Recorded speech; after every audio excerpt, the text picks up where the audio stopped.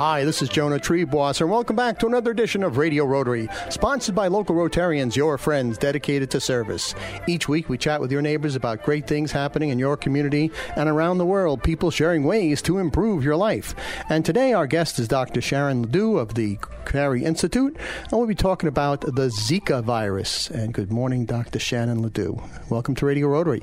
Good morning. Thank you for having me. It's our great pleasure. So before we get into the Zika virus, which we hear a lot in the headlines about, tell us a little bit about the Carey Institute. What's that all about? Yep. So I am a research scientist at the Carey Institute of Ecosystem Studies in Millbrook, New York. It's a not-for-profit research organization. The Carey Institute's focus is ecosystem science, and the expertise of our PhD scientists includes disease ecology, forest and freshwater health, climate change, urban ecology, and invasive species. And your particular specialty, Doctor? I'm a disease ecologist, so I study how ecology influences transmission potential and vector populations. Now, vectors is something I learned in school, had to do with like angles and stuff. But when you talk about vectors, you're talking about little nasties that run around or fly around, right? Yes. So predominantly we think of vectors as arthropods or insects that may move an infection, a pathogen, from one person to another person. Okay. In other words, in layman's terms, mosquitoes. Mosquitoes and something ticks. We're all familiar with here, ticks. Yeah. Right. Now, a lot of headlines, a lot of news about something called the Zika virus. What's that all about? So the Zika virus is important on its own. It's also important, I want to say, because it's just the newest, right, of the emergent pathogens, mosquito-borne pathogens, as well as tick-borne pathogens that we're seeing pop up in the Western Hemisphere. Like chikungunya, which we first saw in 2013. That sounds like a dish you get in an Italian restaurant, but it's nasty, right? It is not something you would want to get. It's also a mosquito-borne disease. And West Nile virus, which we're certainly more familiar with here, which first popped up in New York City in 1999. Zika is just the newest of these arboviruses, that is a pathogen carried by an arthropod vector, an insect or a mosquito, to rise in this part of the world. It's something that has been circulating in the Eastern Hemisphere, in Asia predominantly, as well as parts of Africa, since the late 1940s. Now, we seem to be getting a lot more of these things involved with mosquitoes and various kinds of ticks and animals that used to be not around that much here in the Hudson Valley. Is the issue of climate change related to the fact that the mosquitoes just don't get frozen out into winter because we've had such mild winters? Climate change is important, and these mosquitoes that tend to vector these diseases do get limited by winter conditions. However, the reason that we're seeing many of these new viruses is that we have invasive mosquito species that are moving northward from more southerly regions, but also from Asia. Now, when you say invasive, you mean these are mosquitoes that we're not used to? These are coming from other areas? Yes. So both chikungunya and Zika virus are vectored by predominantly by two mosquito species, Aedes aegypti and Aedes albopictus. Now, Aedes aegypti is an invasive species, but it's been in the U.S. for centuries, and we actually knocked it out of the U.S. With DDT in the 1950s, and it's kind of been moving northward, but it doesn't overwinter, so we don't have it here. Aedes albopictus was first introduced to the United States in the late 1980s, as tire imports from Asia increased. All right, now what does tires have to do with it? Yeah, it's really interesting. So Aedes albopictus, a lot of mosquito species, in fact, breed in tree hole containers in their native regions. And so they lay their eggs on the dry surfaces inside trees and wait for it to get wet. As tire production and storage increased and moved into some of these more forested areas, some of the mosquito species, including albopictus, the Asian tiger mosquito, started laying their eggs inside the tires. Oh, because there'd be little puddles of water? Very similar to the inside of a tree, right? It stays humid. The water that fills up tends to stay there. It doesn't dry out very fast. Right.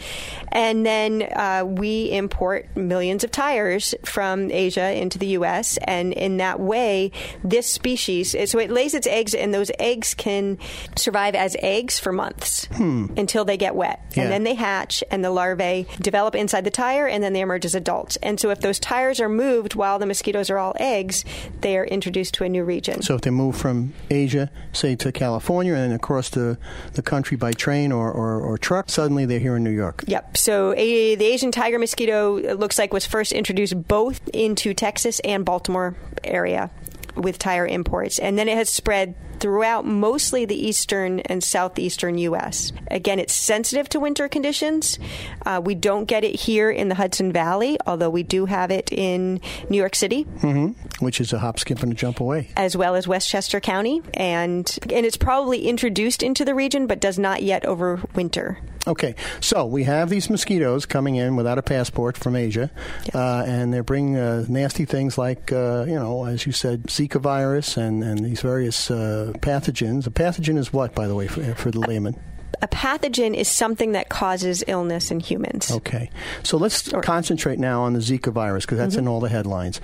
It comes by mosquito. It is right? transmitted by mosquito, but it's introduced into this area by humans. And so it's travel cases that bring Zika into the U.S. So in other words, somebody gets Zika somewhere else. Yes. And they come here. And then they get bit by a mosquito. They get bit by a homegrown mosquito. Yes. And that mosquito bites somebody else, and it gets transmitted. Is that how it happens? Mm-hmm. Wow. And so one of the reasons we're seeing this new emergence of Zika and chikungunya is that you can now be bit by a mosquito in another country, in Asia, and then come all the way over to New York City and be bit by the exact same species of mosquito because we have these invasive mosquitoes. All right. Before we scare everybody, let's right. Because you've scared me, Doc. I mean, you're a lovely person, but you've scared me with all this stuff. Let's talk about what the Zika virus actually is, how it affects people, and then maybe after the commercial break, we'll talk about how we can prevent getting bitten. So what is the Zika virus? How does it affect people? So Zika is a virus, and one of the reasons it moves about the globe so easily is that it doesn't cause a lot of symptoms in most people. So we're still estimating that about 80% of people who are exposed to Zika virus aren't going to get any serious symptoms at all. No rash, no fever, nothing Mild like that? flu-like symptoms that you may or may not notice. You may think it's a cold. So again, that's good for you, but it also means that people move around a lot more with this virus. But there was a concern, was there not, Dr. Ledoux of the Carey Institute, that the Zika virus would affect the unborn children and pregnant women? What's this that? is the biggest concern, yeah, okay. and this is something new. So Zika's been circulating for decades, and this hasn't really been recognized as a serious problem. But now, with its introduction into the Western Hemisphere, it looks like Zika is certainly associated with birth defects in infants. And so it looks like in the early stages of pregnancy, if a woman is infected with Zika, she still may not have any symptoms, right? But it can affect the brain development of her fetus. Something called hydrocephalus, if I pronounce that correct. Microencephaly, all right. Which causes abnormal slowing in the growth of the brain. Right. And so these babies are born with much smaller heads than are normal. The implications of that down the road are still not well known. We have actually just had the first infant death in the United States. Oh, really? Of an infant born with microencephaly from the Zika virus. The mother picked up Zika traveling, did not acquire it here in the United States. The baby was born with microencephaly and did pass away, I believe, just yesterday. Oh, that's too bad. That's a shame. But we're going to talk after the break about how people can avoid getting this and what we can do to control the mosquito population in just a moment. But first, let me remind our listeners they're in tune with Radio Rotary on the air and around the world by podcast on iTunes and at radiorotary.org. My name is Jonah Triebwasser, and my co-host Sarah O'Connell is away this week, but I'm delighted to welcome as our very special guest Dr. Shannon Ledoux of the Carey Institute. We're talking about the Zika virus, what it does and how you can prevent it. And Radio Rotary is sponsored this week by Salisbury Bank, your regional bank for all of your personal, business, and wealth management needs. Visit them at salisburybank.com. And by the Rotary Clubs of Brewster, East Fishkill, Goshen, Highland, Hyde Park, Kinderhook Tri-Village, Kingston Sunrise, Millbrook, Nanuet, and Newburgh. And we'll be back with more Radio Rotary and our conversation with Dr. Shannon Ledoux after these important messages. The 1,200,000 women and men of Rotary have accomplished extraordinary things. They've taught millions of people to read, worked toward world peace, and have nearly eradicated a crippling childhood disease from the face of the planet. But each of those 1,200,000 women and men know they could accomplish so much more if only they were 1,200,001. Find out what an impact one person can make. Learn about Rotary at Rotary.org. For information about Rotary in the Hudson Valley, visit www.rotarydistrict7210.org. It's Kinderhook Tri-Village Rotary's 6th annual Columbia County Rotary Ride. A great bicycle ride featuring 10-mile, 30-mile, and 100-mile gravel grinder routes through scenic Columbia County. Rest stops stocked with refreshments along the route. And a delicious barbecue at the finish line. That's Sunday, September 25th in beautiful Kinderhook, New York. For more information, write to ktvrotary.org. That's ktvrotary.org.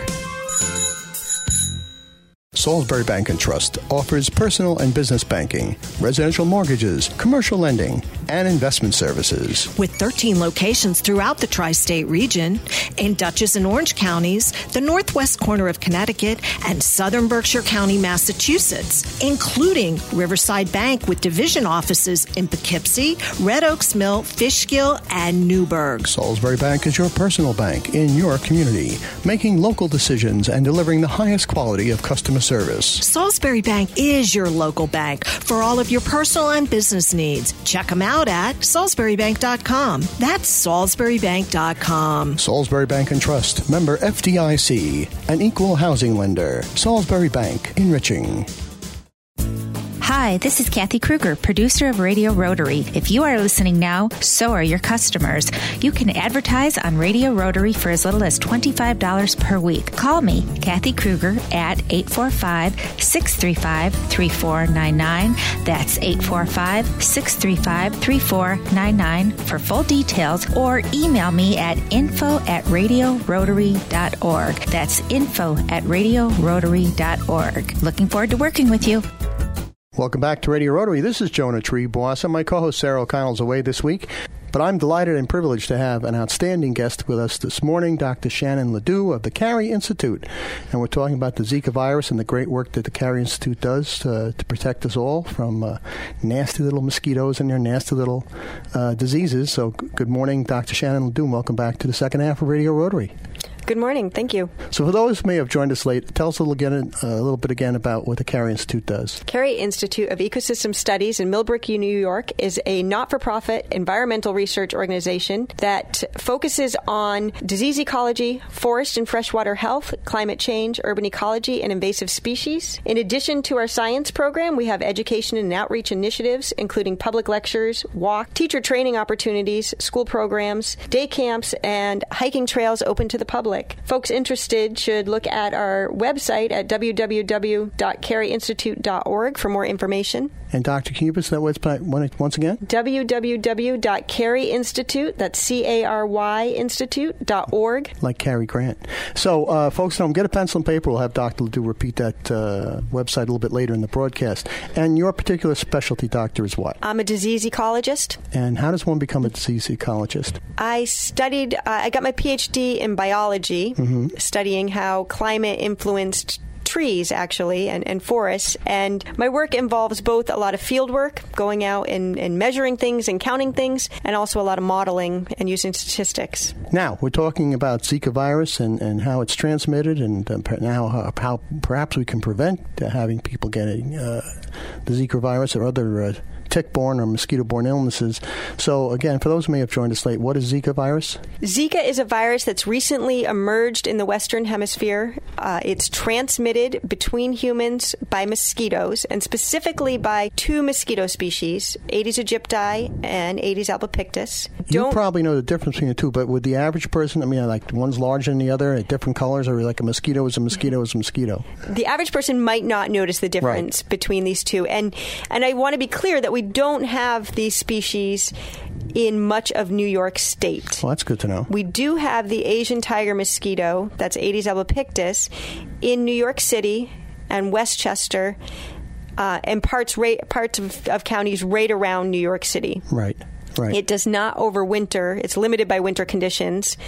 And so it does well in warmer urban environments than it does here. Okay, so you explained earlier that someone gets the Zika virus probably outside of New York, comes to New York, they get bit, the mosquito carries, because the mosquito sucks blood, right? Right. So female mosquitoes need blood in order to reproduce. Okay.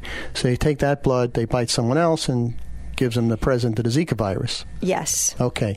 And the Zika virus symptomology is a little bit tough to understand because you said many people don't have symptoms.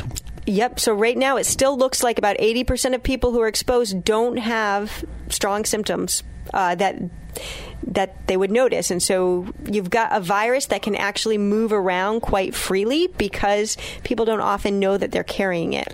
What about the pregnant women and the children that we were concerned about? We understand that from the headlines that if a pregnant woman gets the Zika virus, it's possible that they'll have an adverse effect on the unborn child. It's true. The biggest concern with the Zika virus still is the effect of Zika on fetuses. It seems so. There's a lot that's still not known, and there's a lot of research that's required to really understand what the risk is. I've seen the risk estimated as 1 in 100. I've also seen it estimated as 1 in 13. Are there tests or something that the women can do to see if they're okay? There are tests. So a pregnant mother may not actually know she's infected with Zika because she would potentially not have symptoms, but there are tests, and they're increasingly testing people who have travel histories, especially, that would suggest they've been exposed to Zika virus. It's very important for people who are pregnant and who have traveled to places with known local transmission of Zika to be tested early in pregnancy. What areas are we concerned about? You mentioned Asia. So right now, actually, the biggest concerns for Zika are South America, the Caribbean, Puerto Rico, and right now one neighborhood in Miami-Dade, Florida. Really? Okay. Vacation at home, folks. What can I tell you? Our guest on Radio Rotary, Dr. Sharon Ledoux of the Carey Institute. We're talking about Zika virus and other diseases that may be transmitted by mosquitoes or ticks or things of that nature. And Dr. Ledoux, staying on the Zika virus and mosquitoes and ticks and things like that, what can people do to avoid this kind of thing? I mean, in my day, they used to have this massive spraying with airplanes, and God knows what they were spraying us with, or my mother would get out this stuff and spray everything all over us. God only knows what was in it. So what's the recommendation today? So the biggest thing you can do is to, if you start to get bit by mosquitoes, obviously you can go inside, but that's not always a good suggestion for the summer when people actually want to be outside. Right. The mosquitoes that transmit Zika bite during the day. They tend to bite in areas that are more urban. So if you're out in the woods and you're bit by a mosquito, it's probably not a Zika mosquito. Studies do suggest that sprays with DEET. DEET is DEET, not the stuff that was banned, which was not TNT. Not DDT, explosive. Right? DDT. All right. So DEET. So your basic off kind of mosquito repellent sprays are still pretty effective to limit mosquito biting. Everyone has different experiences with what works and what doesn't. Right. They do tend to bite your feet, and so if you're out in an area that has a lot of mosquitoes, wear shoes, wear socks, wear long pants. The mosquitoes that transmit Zika virus don't fly that far, which means if you're bit by mosquitoes in your yard, chances are you're breeding those mosquitoes in your yard. Let's talk about the importance of keeping these breeding areas away from your house. One of the things you have to watch out for, as I understand it, is standing water. It rains and the water collects in a flower pot, or you've got a children's toy that's upside down and collecting water. You may not think that's a big deal, but that could be the happy hunting ground. I have found hundreds of mosquito larvae in very small containers under flower pots collecting water. Really? Yes. one thing that makes it so hard to control these species of mosquitoes, again, this is the Aedes albopictus and the Aedes aegypti, is that they breed in small containers of water. Remember, their native habitat would have been something like tree holes, so they're not looking for big water bodies. It is really important for people, if they're being bothered by mosquitoes in the yard, to go around the yard and make sure you don't have standing water. Flower pots that are outside don't need bases. They should be able to drain freely into the ground. Those bases, if they fill up with water, tend to collect mosquitoes as well. What about those electric zappers that people put up in their yards? It attracts bugs into the zapper and goes zip. And is that effective with a mosquito? I know it's effective with bigger bugs like flies. Some people do find those very effective. Again, the Aedes mosquitoes that we're talking about bite during the day. So most often people put these on in the evening, and they have a light that draws insects in and zaps them. And so it's not really targeting the same species of mosquitoes. What about human-to-human transmission, not through mosquitoes, but through marital relations, let's say? So it has been shown that Zika virus can be sexually transmitted, which certainly means that in addition to women who have become pregnant following travel to places where Zika is active, men also have to be careful in if they know they have been to a place where Zika has been active. The current recommendation is use of condoms for up to 6 months. Well, Dr. Shannon Ledoux of the Carrier Institute, thank you so much for this absolutely fact-filled half hour. I think you've brought a lot of people a lot of relief by giving them the actual facts and not worrying about things that they just don't understand. And thanks for telling us about some of the preventive measures. And give us that website one more time for the Carrier Institute. They have some great programs, folks, that are open to the public, and some lovely walking trails. I've been there. It's a beautiful institution. Doctor? It's www.caryinstitute, that's CARY Institute.org. Thank you so much for having me. Well, thank you for everything you're doing for the public, and thanks for joining us this morning on Radio Rotary. Thank you. And we have to thank the following sponsors. Salisbury Bank, your regional bank for all of your personal business and wealth management needs. Visit them at salisburybank.com. And by the supporting Rotary Clubs of New City, New Paltz, Patterson, Philmont, Pleasant Valley, Poughkeepsie, Arlington, Red Hook, Rhinebeck, Southern Ulster, Wallkill East, Wappingers, and Warwick Valley. For the entire Radio Rotary team, my co-host Sarah O'Connell, who'll be back next week, our producer Kathy Kruger, and our wizard of the buttons, our great engineer, Mr. Jay Verzi. This is Jonah Triebwasser thanking you for tuning in and inviting you to join us again next week at this very same time for another edition of Radio Rotary. And don't forget our website, radiorotary.org. Put on that bug repellent. Hudson Valley Rotarians invite you to support ShelterBox USA as they provide disaster relief aid for victims around the world. ShelterBox disaster response teams are on site assessing people's needs and ensuring that your invaluable support goes directly to those who need it most. For more information and to donate, go to shelterboxusa.org. That's shelterboxusa.org.